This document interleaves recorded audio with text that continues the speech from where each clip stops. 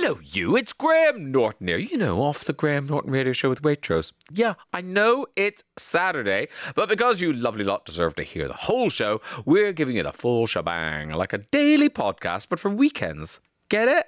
So, let's get started. Today, I'm talking to Wham's Andrew Ridgeley and Shirlie Kemp. They've got a new Netflix documentary coming out and a brand new record, Wham! The Singles.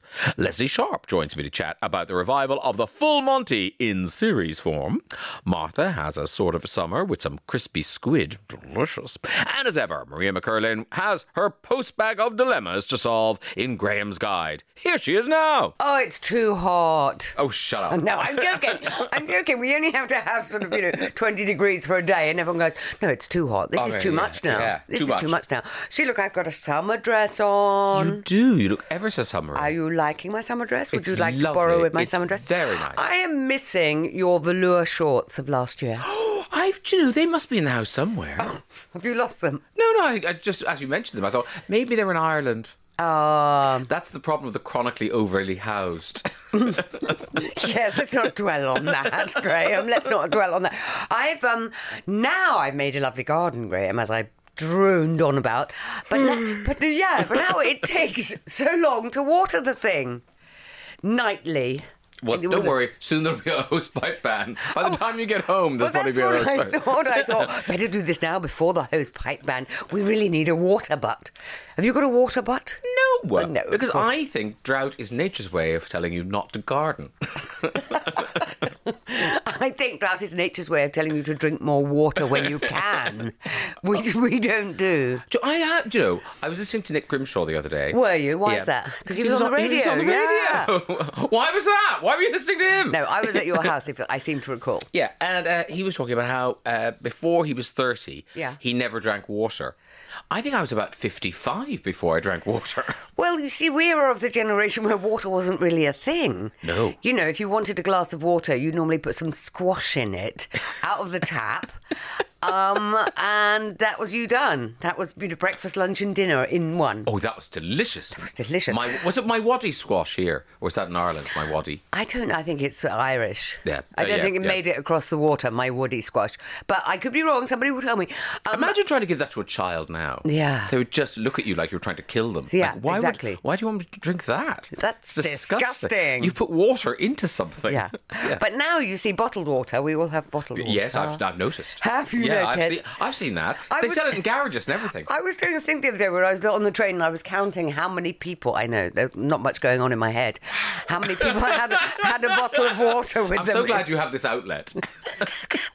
I'm so glad you get to tell the nation this. It was a delay in stations. I'd finished my book. No, keep going. What am I going to do? No, counting how many people. And there was not one person who didn't have. Some people had big bottles.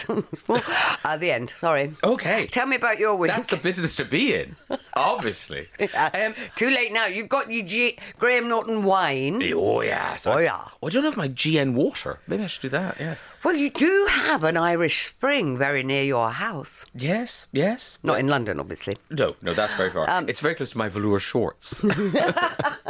Maybe your velour shorts are soaking up the Irish spring. Talking of Ireland. Yes, you've been there. You've only got, I think tonight might be the last night, but the fabulous Panty Bliss is doing a show at the Soho Theatre called If These Wigs Could Talk. It's so good. That's a very good title, isn't it? It's great. If you don't know who Panty Bliss is, Google them. But Panty Bliss is just kind of, they bandy around words like national treasure, but Panty Bliss really is an Irish national treasure, and very funny. Very funny. And this show, like, no one's doing shows like this. It's, yes, there's funny bits, but it's also a kind of a big kind of polemic. It's got politics in it. It's got all sorts of. I loved it. Steady on. Yeah, I loved it. It was really, Wait, was really that good. last night you went to see it? No, I went to see it on the Tuesday. I went to see the Tuesday. Sure, no, was it the Tuesday? I lied. It was the Monday. No, sure, was it the Tuesday? It was the Tuesday. It was the Tuesday. Because the postman came on the Wednesday, that's right. Yes. So it was the Tuesday. But it was very good. I think it might be all sold out. But if you didn't know that was on and you love Panty Bliss, I think tonight's the last night. You're doing quite a lot of your cultural stuff whipping about in London, aren't you? Well, what I tend to do is go to see nothing Yes. Go to see nothing, and then it'll suddenly strike me, oh, I live in London. And suddenly I'll go to see lots of things. So for the last 2 weeks, I've seen lots of things, and now I won't see anything for months. Right. Yeah. When's your television show come back? Thanks for asking, Maria. Yeah. I'm on message. Set the planner. It's back in September. Not till September. Yeah. It's good, isn't it, to leave them wanting more, Graham? Or leave them just relieved that it's not on. Just take their compliment, will you? I'm taking the compliment. We've got Graham's Guide on the other side of this. Oh, yes. Letters a go-go. Virgin Radio. I'm going to read you a problem. Yeah. Dear Graham... Oh, this is quite long. Dear Graham and Maria... I'm so sorry. Yeah, oh, I know. You've got a problem. I work so hard. Here we go. Dear Graham and Maria, my parents retired to rural France 20 years ago, taking a cat with them. Do you know where this is going? Over the years, they have acquired at least 15 more cats, which they feed twice a day, including multiple sets of kittens who have been born there. There's a farm at the top of the hill where Tom's... male cats. Oh, I see. I was so confused. I was thinking, who's Tom now? Oh, come on. Where Toms and pregnant females come and visit. Pre-COVID, my parents would take them to the vets to be spayed or neutered, but now things have got out of control. Sadly, my mum has recently passed away, and my dad wants to sell the house and come back to the UK. The problem is he's still feeding the cats. Around 5 or 6 of them are house cats, but the rest are pretty feral. Money is very tight. He buys only the most expensive cat food, as he says that's all they'll eat. We have pointed out that he should be trying to make them less reliant on his food if he's going to leave the country, but he just will not listen. It's as if he has a mental block about the problem, and now living alone, taking care of these cats is really the only thing he has to do. There's now a new litter of 3 kittens aged around 2 months. I'm not keeping up with how many there are now. There seem to be no animal shelters in the area who can take them in. He could perhaps bring back 1 or 2, but not all of them. We're at our wits' end. Any suggestions? And that is from Susie in London. Susie in London, I'm genuinely stumped by the cat problem. It's a proper problem, isn't it? It is a proper problem. Yeah. What I'm feeling most is sad for your dad, because I think what he's done, it's really hard to lose a partner after many, many years. Your mum has passed away. He has just turned all his attention onto these cats. And that's kind of all he's thinking about, really. It's something they did together, and now he's doing it alone. And it is out of control and out of hand. It's difficult for you, Susie, in London, because you're in London and he's in France, so you can't wean him off. I mean, so I would just say, trying to be practical first and foremost, he must have French friends who can help, who can maybe put up leaflets on trees or whatever in the village, in the rural area of France, to say, would you like a cat? You can really only rehouse the ones that live in houses. The feral ones will just have to, they have 9 lives after all. And as you were saying, Graham, there must be mice in France. There must be French mice. But posters or the French equivalent of the RSPCA. But I got a feeling they'll just say, meh, as the French do. Very good, very good. I did do a bit of the shoulders there. Meh. Yeah. And just say, cats are cats. We don't really, See, I'm thinking... Yeah. Because the mom has died recently, and sorry for your loss, Susie, I think maybe this idea of selling up and coming back to England was a kind of a gut reaction to kind of like, oh, my wife's gone, I'm going home, boom. But now the fact that he's still feeding all these cats, but I think you need to say to your dad, look, do you want to come home? Do you want to sell this house? Because actually, it doesn't seem like you do. Well, when you've had a lovely life there with somebody, there's either you do go one of 2 ways. I can't stay here alone because I'm too sad, or I don't want to leave this. And so he's sort of stuck in the middle of this. It's really so he's just I think he thought he was one thing, but it seems actually he's the other. The transference is to the cats. But either way, even if he stays in France, but I guess he does want to come back to you, Susie, and family, etc. Now, if he is alone, either way, it doesn't solve the cat problem. And something in me says the cat problem is not going to be his problem anymore. He should and could bring 1 or 2 of the kittens home, get them spayed. Really, that's the first thing. And then I'm afraid, it sounds harsh, but I think you just have to ignore the problem, because I love the fact as well that, he buys the most expensive stuff because they won't eat anything else. They're wild cats. It's that or a scabby old squirrel that died recently. They're sitting out the back going, I'm not sure. Yeah. I don't know. Was that a can? Was that a can he opened? I'm not eating that. What do you think, Pierre? I don't like this rubbish either. Lucky Bill? No. No, je n'aime pas Lucky Bill. Oh, very good. That was a very good cat thing. I would add, next time you do it, just do a whisker stroke. For my Edinburgh show. When I take it on the road. Sur la rue. We've been hopeless for you, Susie. I'm sorry. No, but I think, Susie, listeners might have practical advice because because I think we do have listeners who love telling us about their second homes in France. So, really? Well, yeah. Oh, they're mad about it. I didn't realise that was Virgin's demographic. Oh, yes, France, Portugal. I thought it was more motorhomes down in Norfolk. They love a motorhome. They love a motorhome too. Don't get me wrong. But Susie, they may be able to help you. The responses, part 1, and my favourite responders to getting... Oh, this is so perfect for today. You will be receiving number 1 Colombian coffee ice cream. It's a luxurious ice cream made with West Country cream and dark, intense Colombian coffee beans. Oh, love a bit of coffee ice cream. Anyway, that's what my favourite responders will be getting. Jean from Ipswich. She is a volunteer for Cats Protection. Here we go. Bring the 6 indoor cats back to England. I mean, that's a long journey. Yes, Jean, you're right. We should. And for the feral ones, it's best to advertise them for outdoor space, i.e. farms and stables. I mean, I know what you mean, but like, how do you even get the feral? Like, if somebody wants a feral cat, how do you get it? Like, do you write it a letter? Would you like to come and live with me? If you'd like to walk over here. But, that I guess if you stop feeding them, they'll walk somewhere, won't they? But then it'll be awful because they will show up for days just mewing outside your door. And, oh, God. Lynn says, can you research if there are any cat rescues or charities in his area? She did, there aren't. There are some fantastic ones in Greece, so I'm assuming there would be an equivalent in France. Your dad is still grieving, and the cats are giving him a lot of comfort. Please bring a couple home with him. And I was even saying, does he want to come home? We don't know. Sarah from Melton Mowbray, really sorry for your loss. I would encourage your dad not to make any decisions about where to live for at least 12 months. His head will be all over the place, and he needs to learn how he wants to live without your mom. That will take time and headspace. Once he makes his decision, the cats will look after themselves. He shouldn't let them dictate his decision. Sarah from Melton Mowbray, guess what? You are getting that lovely number 1 Colombian coffee ice cream, courtesy of Waitrose. There you go. Graham's Guide. Next problem, please. Here we go. Dear Graham and Maria, my son has recently come out as gay, and I don't think my husband is taking it very well. Our son... Can you stop doing that with your hand? Oh, sorry. Just in the corner of my eye. You're beating to the words. No, I don't know what I was doing. Oh, sorry. Right.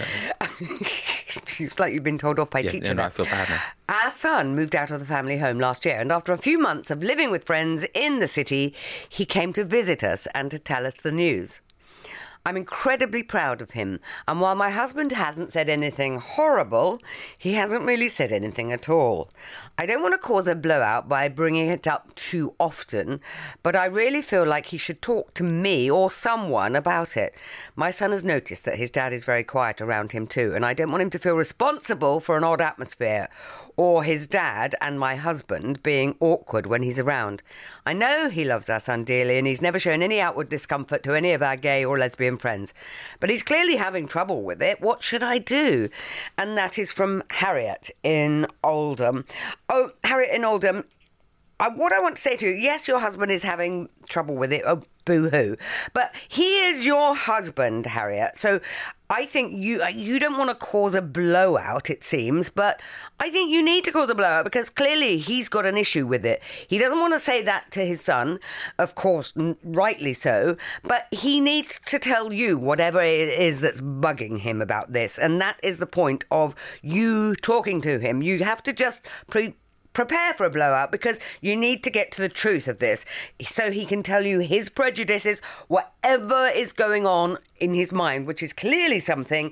Get them out in the open and move on. It's clearly been a shock for him, yes, but, you're very proud of your son. I'm very proud of him. It's difficult thing to do. He's done a very brave thing, and he needs to know that nothing has changed with his dad. Sexuality doesn't change the relationship you had before you came out or after you came out. I do feel your husband needs to step up here and support your son and demonstrate that support rather than just going quiet like a wimp. If you've got issues, tell them to you, Harriet. You can sort it out together. You can go on the LGBTQI, etc., all the letters of the alphabet, websites and help pages, and they will explain how he's feeling, and a lot of other people have felt before. But your son needs support. He's done a very brave thing. I'm very adamant about that. But I think really, Harriet, what will help you is just time, just a bit of time. Your husband has had a shock. He imagined a life for his son, and now it's going to be a different life. Well, that's why he needs to tell his wife what his prejudices are. But I suppose what he doesn't want to do is, I suppose, he doesn't want to turn it into a thing either. Because if you kind of think, well, if I say this, then, Harriet will feel like she's got to, it's going to turn... He needs to discuss it with someone, because at the moment it's festering. Yes, I feel like he should talk to someone, and I think maybe Harriet could quietly suggest that to him. Not in a big, fancy way, because the thing is, it's not like he's... oh, no son of mine. He's not that guy. So I think let's not be too quick to paint him as the bad guy. Okay, no, I'm not. But I also think it's very hard for his son to have come home and done that, which is, let's not underestimate that is a big deal. So difficult. And he needs the support. So even if you're feeling, oh, no grandchildren, no whatever, and of course that's not true. Everybody can have children these days. You can have surrogacy, etc.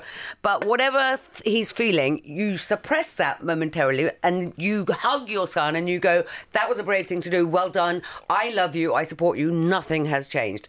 And then you go away and you chat to Harriet and say, I have to confess I am a bit, I feel something and I don't know what it is and I can't pinpoint it, but I do need to get it out there because I don't want him to know that I'm feeling like this. I want to be supportive to him. Yes. And at the moment, he's noticing. Your son is noticing. So he's just bad at it. He's just bad at it. I watched, there's a thing on BBC Three. I don't know what it is. Is it a dating show? It's called I Kissed a Boy. And it's Danny Minogue. And they send these couples away. Anyway, the last episode of it, they've got... Spoiler! No, it's fine. They've got various couples, but what they do is they bring their friends and family to Italy, and it was the parents made me cry. Aww. Because, and particularly the dads were so amazing, because in lots of, it's, I don't know whether it's harder for dads, but, because men aren't very, they're not very emotionally literate. They're not very good at expressing feelings and doing all that. Ergo, here's this man. Yeah, a lot of men, you're right. Yeah, a lot of dads. Yeah, here's and this man. And certainly dads of a certain generation, I think. I really feel the next generation will be like, meh, whatever, I couldn't care what you are, as long as you're happy and healthy. And I think we're very nearly there. Hope so. But equally... Harriet's husband and Oldham, it's just been a shock, and I think, just help him through it. And because your son has done the hardest thing. He's come home and told you face to face, and when he's not around you, he's just back in wherever he is, London, wherever he is, he's having a lovely time. So you're stuck in the house with him, Harriet. So it is kind of up to you to kind of coax him into a better place. Well, that's what I mean. You can just say, clearly, something has changed, so you need to tell me what it is. We'll discuss it, and then it will be gone. Yeah. But while you're not telling me and keeping it inside, son is anxious, and we need to get rid of that. Doubtless, loads of parents listening have been in a situation like this, so do let us know advice for Harriet. The responses, part 2. And my favourite responder will be getting the #1 Colombian coffee ice cream. Delicious. Courtesy of Waitrose. Wee Green and Big H from Glasgow. Well, this will be worth hearing. What he's feeling just now is grief. This news changes everything in an instant. The world is not as tolerant as it should be, and unfortunately that will mean his son will suffer prejudice that straight people do not suffer. He may have had ideas, hopes, dreams for his son, as all parents do, and now that idea of the future is completely different. He will come round in the end, it just takes a while. And that's, I think some parents suspect that their child is gay, and so it's not such a big shock. But clearly for this man, he'd no clue that this news was coming. David B. in South London. We all have dreams for our children, and now that circumstances have changed, then he will be grieving for the future he imagined. He has not shown hostility, so it's unlikely to be homophobia. He just needs a little time to come to terms with it. Harry should not criticise him, just encourage him to open up. I agree. Harriet, a lot of men don't want to talk things through and would rather be left alone to process news in their own time, especially when the news opens our eyes to a personal failing. I expect after a few weeks, your husband will return to being the supportive dad he has been. Ian in Preston says that, and I hope you are right. And Mari from Topsham in Exeter. Could we be making assumptions here? I'm thinking Dad might also be feeling confused. It could be that his son has made him reconsider his own sexuality. Well, Mari's really gone for broke with this advice. I think it's important that his wife speaks with him to find out what he is really thinking so she can help him, whatever his concern. Well, Mari's gone very deep there. I'm going to give the ice cream to David B. in South London because I think that's what it needs. It just needs a kind of a gentle thing. It doesn't need any confrontation, nothing.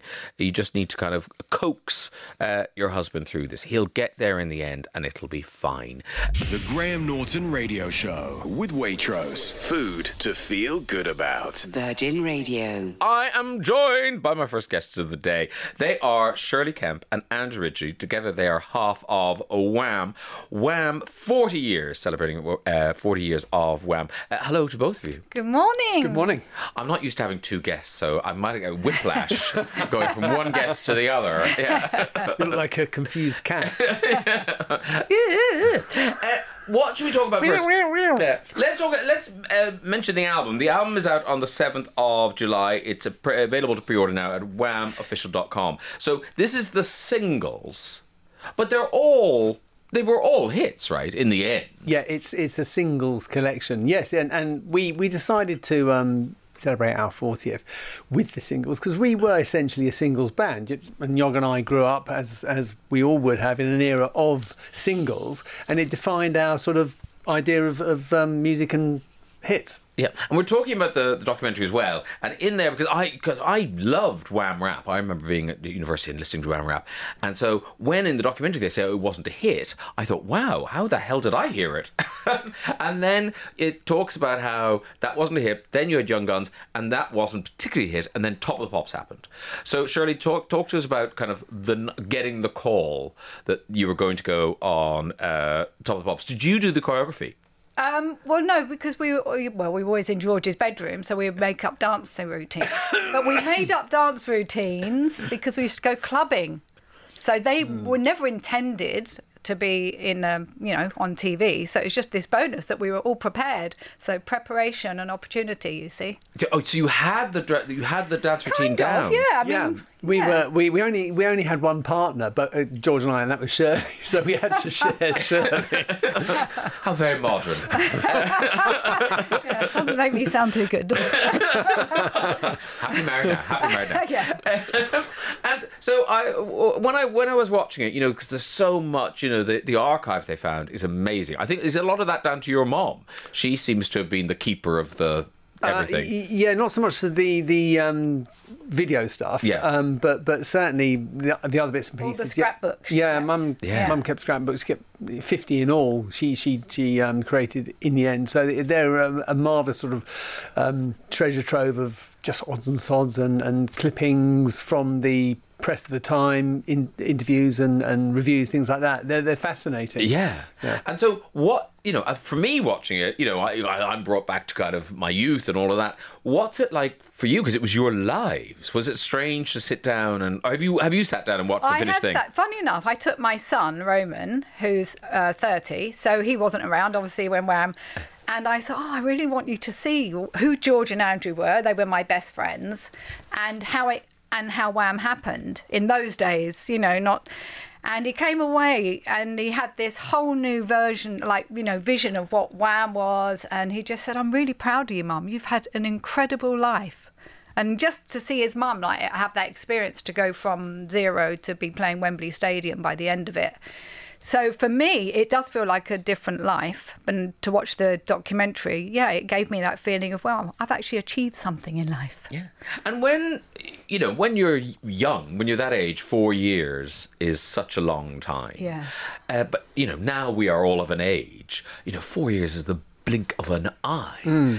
Looking back, do you regret that it was just 4 years, that you didn't do it for 6 or 10? No, I don't regret anything about it, to be honest. I mean, there's lots of things that one would have perhaps done differently, or, we could have had a really good record deal as opposed to a really bad record deal, things like that. But no, there are very few regrets. It did pass quickly even then, to be honest. We were working. There are some things I think I'd like to have done, perform more. We never did a show in mainland Europe. Not one. Well, really? Ireland, Dublin. It's not mainland Europe, is it? No, We just did for the States and China and long distance. Yeah, but it was nice to have done Rome and Paris and. But in those days, what was so much hard about the music business was you had to be everywhere. Because there was no kind of social media or, I think we had, was MTV even around then? I can't remember. Not video. Not really. It was sort of came out. So, my memory mainly is airports, sat on aeroplanes, being stuck on tarmac. That's the worst part about it. Yeah. Yeah, the travel. The travel was hard going. Yog hated the travel. Yeah. I really didn't mind it. He didn't like the travel aspect of touring, I don't think. I understand that. Yeah. Well, you're taken away from your home comforts, and me and George were very kind of homely people. We like to have a cup of tea and biscuits and being at home. So I totally understand. Going on tour is hard work.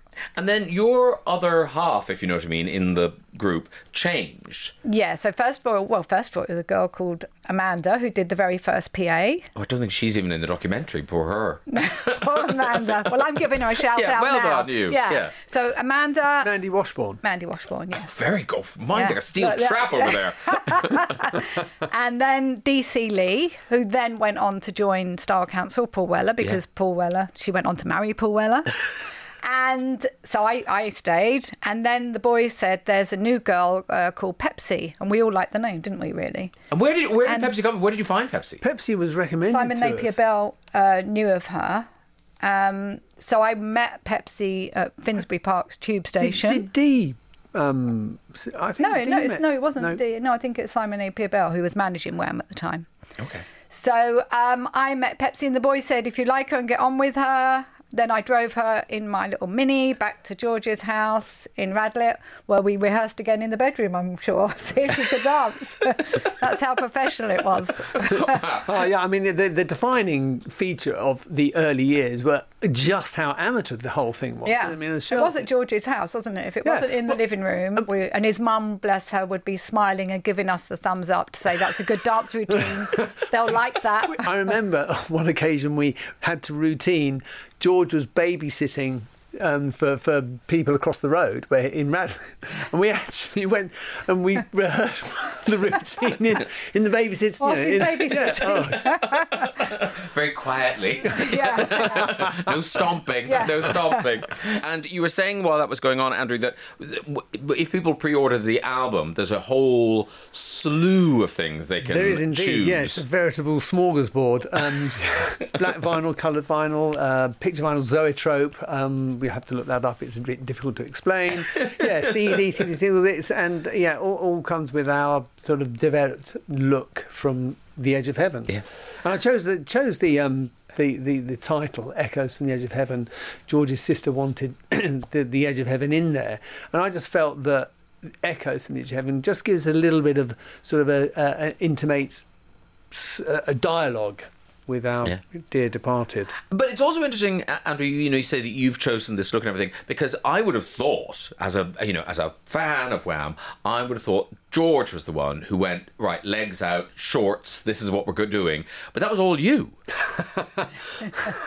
Well, I think it was really just a concept, as so much of our look was. It was just what we had to wear. I mean, hilariously, we had to share clothes initially. I mean, George and I are in each other's clothes in half the shoots because we had about one outfit each. Well, it's two, I think. But George had an M&S jumper that he used to wear every time he sang Careless Whisper. And I remember it going missing once, and the panic behind stage, thinking, just get to M&S. But no, it was a bluey, greeny, grey. What, Do you remember? He used to wear live? Yeah. He'd come on his own, sit on the chair. We'd all get very serious, and then he would put the jumper on, and that was Careless Whisper. Different times. Would Andrew attempt to style the two of No you? way, no. Oh, right. No. It would have been a lot racier had I. No, we used to go to Hyper. When you could actually go into places and shop. There was Hyper in Kensington and the Camden Market. I mean, many great shops in the 80s. The girls chose themselves some fairly racy outfits as it is. I mean, I spent £60 on that dress that I wore on Top of the Pops. Way more expensive than what the boys were wearing. Well, on the It's like first a Top of the month's Pops. wages, yeah. It was a Melissa Kaplan dress, and Was it white wraparound? it was white. And Yeah. it had a very high cut, and my grandmother was watching, and she was just speechless, like she couldn't speak. Slattern. Yes. Why are you not wearing a petticoat? Actually, I want to talk about that first Top of the Pops because it's. I love those kind of sliding doors moments because that Young Guns was just outside the top 40. How did the call happen? Did somebody at Top of the Pops know you guys? Because I know someone had dropped out, but how, of all the people to choose, why you guys? Why not? Well, you know what I mean? Because we was the best one. Of course. We were the highest riser. So we were the next sort of act that had made the biggest jump outside the But didn't 40. Saturday Morning Superstore happen before Top of the Yeah. Pops? So And that was a success. yeah. So okay.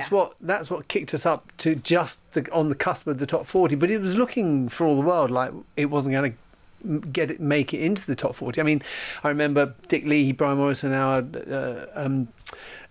publishers at the time, God rest their souls, both of them lovely men, and the record company, and we were all really concerned because sales had faltered and it just didn't look like it was going to get in the top 40. Had we got in the top 40, it would be almost a dead cert for Top of the Pops because we'd been the highest right for new entry. Yeah. Someone dropped out, fortunately, and we got the opportunity. And that really was, I mean, aside from getting a record contract in the first instance, Saturday Superstore was really integral, but Top of the Pops was what really did it. I remember going out shopping with my mum in Watford High Street after we did Saturday Morning Super. Well, we filmed it on the Thursday or something. First time I'd ever been recognised. Oh my God, it was horrendous. I had this short, bright white, spiky hair. Yeah. And people were just running, that's that girl from Wham! And my life literally changed after that. And because for the boys, obviously, you were writing the songs, you were ambitious, you were going for the meetings and getting the record deals and everything.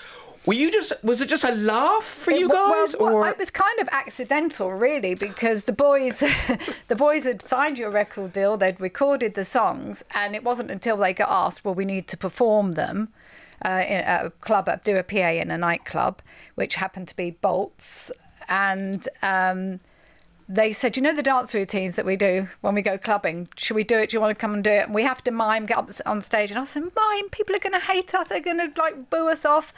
And we went up on stage. It was in the middle of a club. So imagine just turning the music off. Now, bam. And I was thinking, they're going to hate us. They're going to hate us. And it was silent. And then by the end of it, everyone was just cheering, clapping. I'd never been on stage before. I'd never done anything. Yeah. So I was kind of thrown in the deep end, and then it was an amateur routine. But George and I, Shirlie and DC Lee looked great, and it was attractive, and it was a good little routine, and also people hadn't seen anything like it really prior. I suppose you could. But also it was a really good pop song. We're running out of time, but I just want to get to the end of the story, the Wembley, the day at Wembley, which is so. I wasn't even there, but I'm watching a documentary. Why? I was busy. I don't know. I think I had a shift in a restaurant. I'm watching it so emotional. How emotional was it for you guys, or was it only afterwards that kind of the impact of it hit you? For me, it was never emotional because we've got to remember we're really close friends. So you know that we've all done this. We're also grateful for what we've done. I knew George was going to go on to this solo career. I knew Andrew had loads to do. And Pepsi and I had signed a record deal. Yeah. I'm excited to think, right, Peps, we're going to do our thing now. But our friendship was so strong, we weren't really losing anything. For you, what struck me was that, so you guys were going off with your record deal, George was doing today. What was it like the next day? What was it like the day after for you, Andrew, when you woke up after Recovering that? from a hangover. Well, we had... Just going back to the show, I remember the George introed the show and with Everything She Wants, and he'd go and perform this routine with the two dancers, and it was endless. And I remember Shirley going up and down, oh no, Shirley pulling up, he's going up we would be in tears back thinking, how much longer? Honestly, I mean, to talk about his Elvis moment, wasn't it? That's what I thought. The nearest he's come to being Elvis was at Wembley Stadium. Yeah, hilarious. But you looked cool. You looked very cool. No, you came in a long black coat. Yeah. Pepsi and I take the coat off. It was all very cold, but it was very tongue in cheek. Yeah, very tongue in cheek. Yeah. We were playing to the gallery. That was part of it. We knew what the general sort of ideas of. The fact that I was, a ladies' man supposedly, and I had Shirley and Pepsi disrobing me on. It was tongue in cheek. It was all. If people want to relive it, it is so brilliantly portrayed in the documentary. The documentary is it's Wham. It's called Wham. It's going to be in select cinemas on the 28th of June, and then will be on Netflix on the 5th of July. You can do that. The singles, Echoes from the Edge of Heaven, that's out on the 7th of July. You could pre-order it now at Wham. What's that little thing? Wham official hyphen. Let's go with hyphen. Wham-official.com. There you go. Line. I've done the business. Short line. I could talk to you all day because it's so kind of fun. Because it's part of my youth, and I just love it. Shirley's memory. She claims she can't remember stuff, but she has an absolutely forensic memory. It's brilliant hearing some of this stuff because I forget. Oh, and very quickly, the interview with George that's kind of throughout the documentary, is that one interview or is that different? No, it's compiled from various different interviews. A lot of it's from I think one or two long form interviews that he'd done. But Yeah. He's so adorable in it as well. Just to watch him then. Oh. Well, to see you all as little kids I is know, just, really. it's so Yeah, lovely. It's so lovely. Thank you. Thank you so much for coming in to see us. Thanks for having us. Sadly, we're out of time, but go live your lives, And be you. happy. Congratulations. We will. Thank you. Thanks for being here. Take care.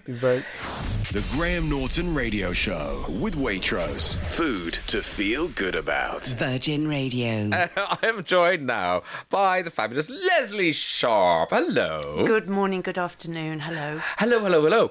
So this is extraordinary. The Full Monty is back, but not a movie. This is 8 hours. Yeah. Of the Full Monty. So was this something that was bubbling along the whole time for the last 25 years, or was it a bolt from the blue for all of you? Well, I think that Simon Beaufoy, who wrote the original film, was asked several times if he wanted to do a sequel to the film as a film, and never felt that it was the right time. But he, I believe, felt that there was a real imperative to re-examine what it's like in certain working class communities, which, and the original film was Sheffield, a group of men recovering from the demise of the steel industry, going back and looking at whether things have got better in Sheffield, and he felt that now was the time to examine that.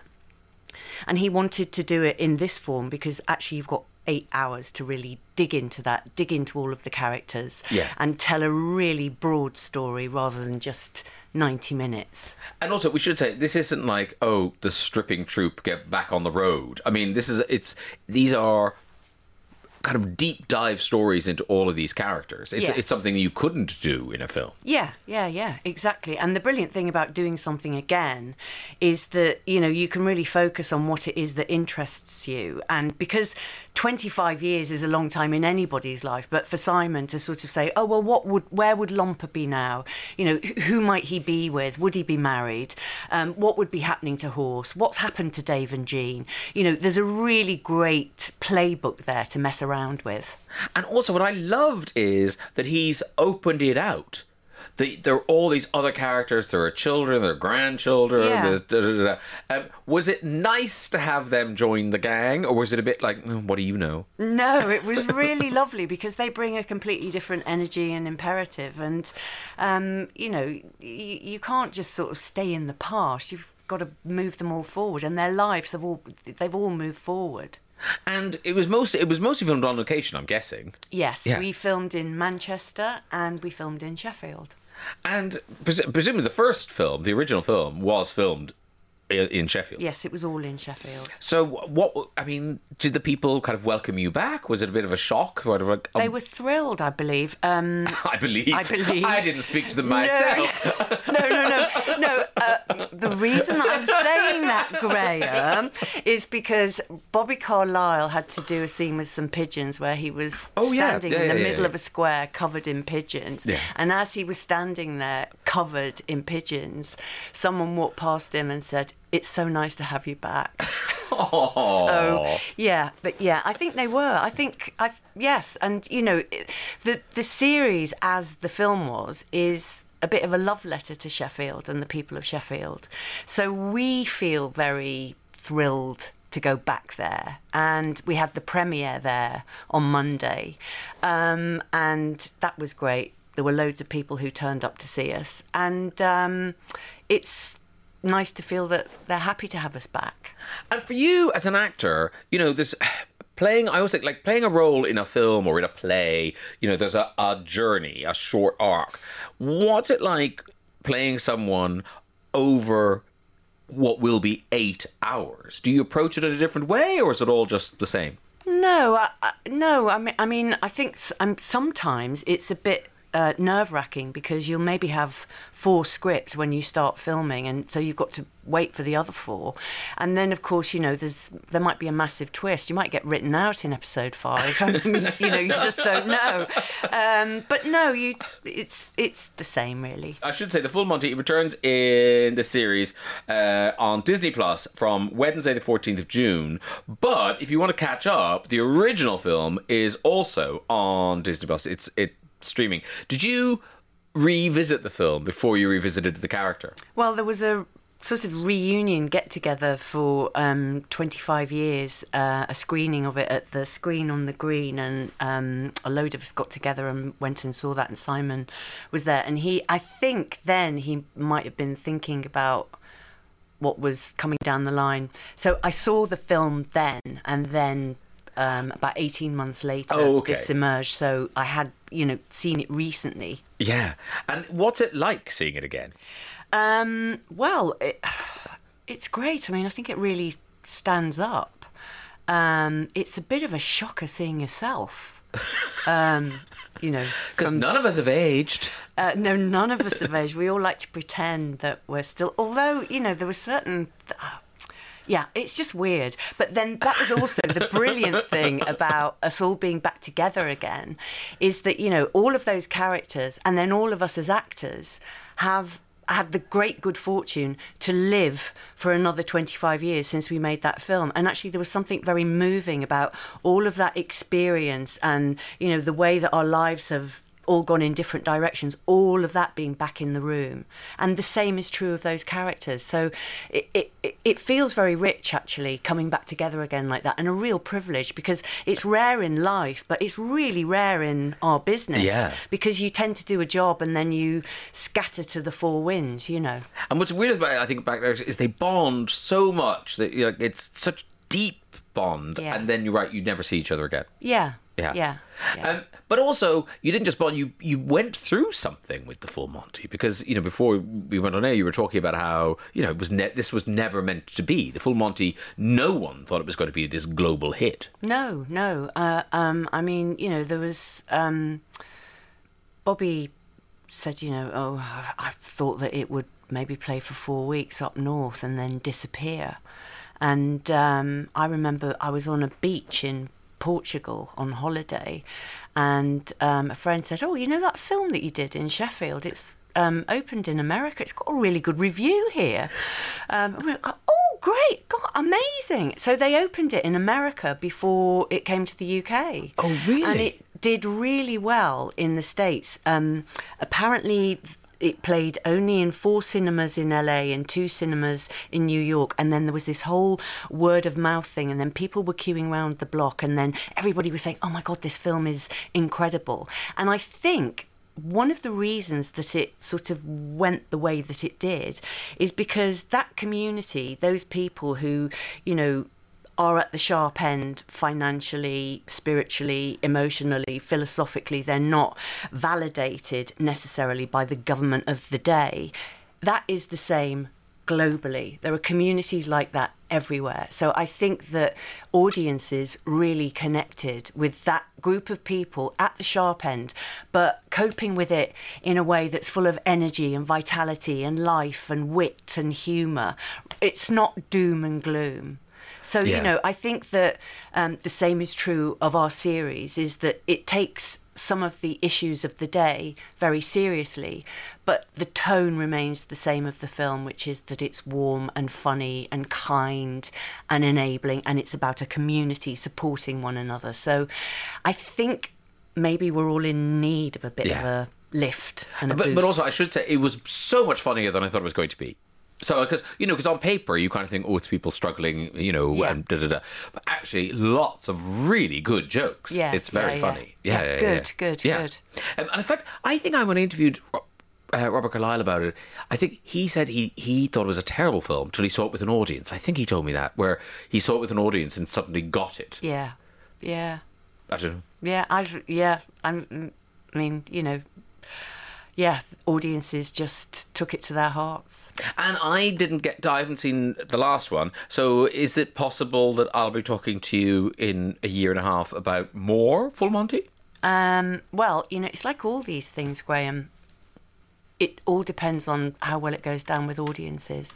And I think even if Simon, in fact, I'm pretty certain that Simon feels that there's more to tell about these characters, but all of that is dependent on whether or not it goes down well. But I think all of us feel very, very wedded to it and very affectionate towards it, and would be very pleased to revisit it. Yeah, I have to say, one of the things, there's nothing about it that feels cynical. It doesn't feel like all of you got to go, let's cash in on this thing. No, it feels really sincere and genuine. Yeah, and I think that again is sort of what makes it so brilliant right now, is that we're really in need of something which is genuine and heartfelt rather than manipulative and cynical.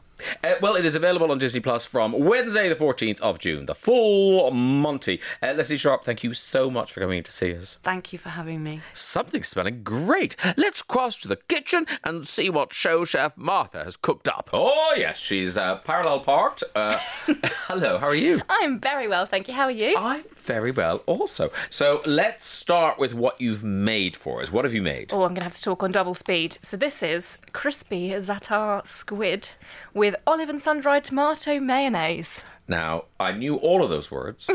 Actually, I know the word za'atar, but I don't know what it is. What the hell is za'atar? So, za'atar is a seasoning blend, a Middle Eastern one. It is, honestly, I'm a bit obsessed with it. You can put it on everything, and it just adds so much flavour. It's predominantly sumac, which has this lovely tang to it, almost like a citrusy tang. Okay. And then it's oregano, sesame seeds, and it usually has a bit of salt, so it's like a all-in-one, ready to go. You can put it on chips, or you can stick it on eggs. So it's zesty rather than curry-esque? Yes, it's not spicy at all. It's got no chilli. It's just a mixture of dried herbs. It's got a little bit of cumin in there as well. Oh, cumin, yeah. sesame seeds, and it's particularly good on crispy calamari. Beautiful. Become full circle. Oh, little rings of calamari. So you bought the calamari rings. I did. You can buy frozen calamari rings in Waitrose in the freezer section. Gotcha, So perfect. gotcha. You can have this in your freezer, ready to go. Or if you fancy going to a fishmonger, you could buy a whole squid. You could prepare it or ask them to prepare it. Ask them over the fish counter. Please will you prepare my squid for me, or you'll be inking all over your kitchen. There's some woman out here who wants me to prepare a squid. once it prepared, so you want squid rings. You buy them frozen, defrost them. They only take 10-15 minutes to defrost in a bowl of water, so easy. Then you are going to take your spice blend. So there's no mixing of spices. You just take the one little pot that cooks ingredients. I've got it in my hand. That's what you can hear. I know, yeah. Yeah, she's prepared. I'm prepared. We're mixing that. She finds some raw squid anywhere. I could do it here. Maybe we should do the segment completely live. No, let's not do that. No, that's not. We take the spice blend, mix it with some garlic granules, some salt, some baking powder, and then you toss your squid in there. A little bit of egg white to bind it all together. Then we're heating oil. You can use a deep fat fryer if you've got one, but you can very easily do it in a little pan. And thankfully, it only takes 2 to 3 minutes to cook, so you're not going to be standing there overheating for very long. Yes, it's not the day for a deep fat fryer. It's not quite the day. We have got a very deep fat fried weekend for you this weekend, Graham. Delicious. We've timed it well with the weather, that's Excellent. for sure. So once you've tossed it all together, you want to heat your oil to 150 degrees C, or when you put a piece of squid in, you want it to rise right to the top. Then you're going to put a dusting of flour over the top of the squid in a little bowl, and then do it in thirds. So a third at a time in the pan, 2 to 3 minutes till it's lovely and golden and crispy. Drain it on some kitchen towel to absorb all of that oil. And then we're just going to make a really super quick mayonnaise. We're taking regular mayonnaise and mixing it with a Waitrose Kalamata olive and sun-dried tomato tapenade. So it's already got those lovely flavours. Mix the two together and you get this lovely Mediterranean mashup. It's a John Gregory Smith recipe, and he's really good with Lebanese, Middle Eastern, North African dishes. This is a lovely little medley of all of them. Well, I can't wait to eat this. If you'd like that recipe, you can find it on the Waitrose Hub, waitrose.com/showchef. And in fact, all of Martha's recipes will be there. And if you'd like to see the visuals, that's available on our socials at Virgin Radio UK. Thank you so much for listening. Catch us again every Saturday and Sunday from 9:30, and make sure you're following us at Virgin Radio UK on all socials. Also, check out full guest interviews on our YouTube channel at Virgin Radio UK. Catch you next time. The Graham Norton Radio Show with Waitrose. Food to feel good about. Virgin Radio.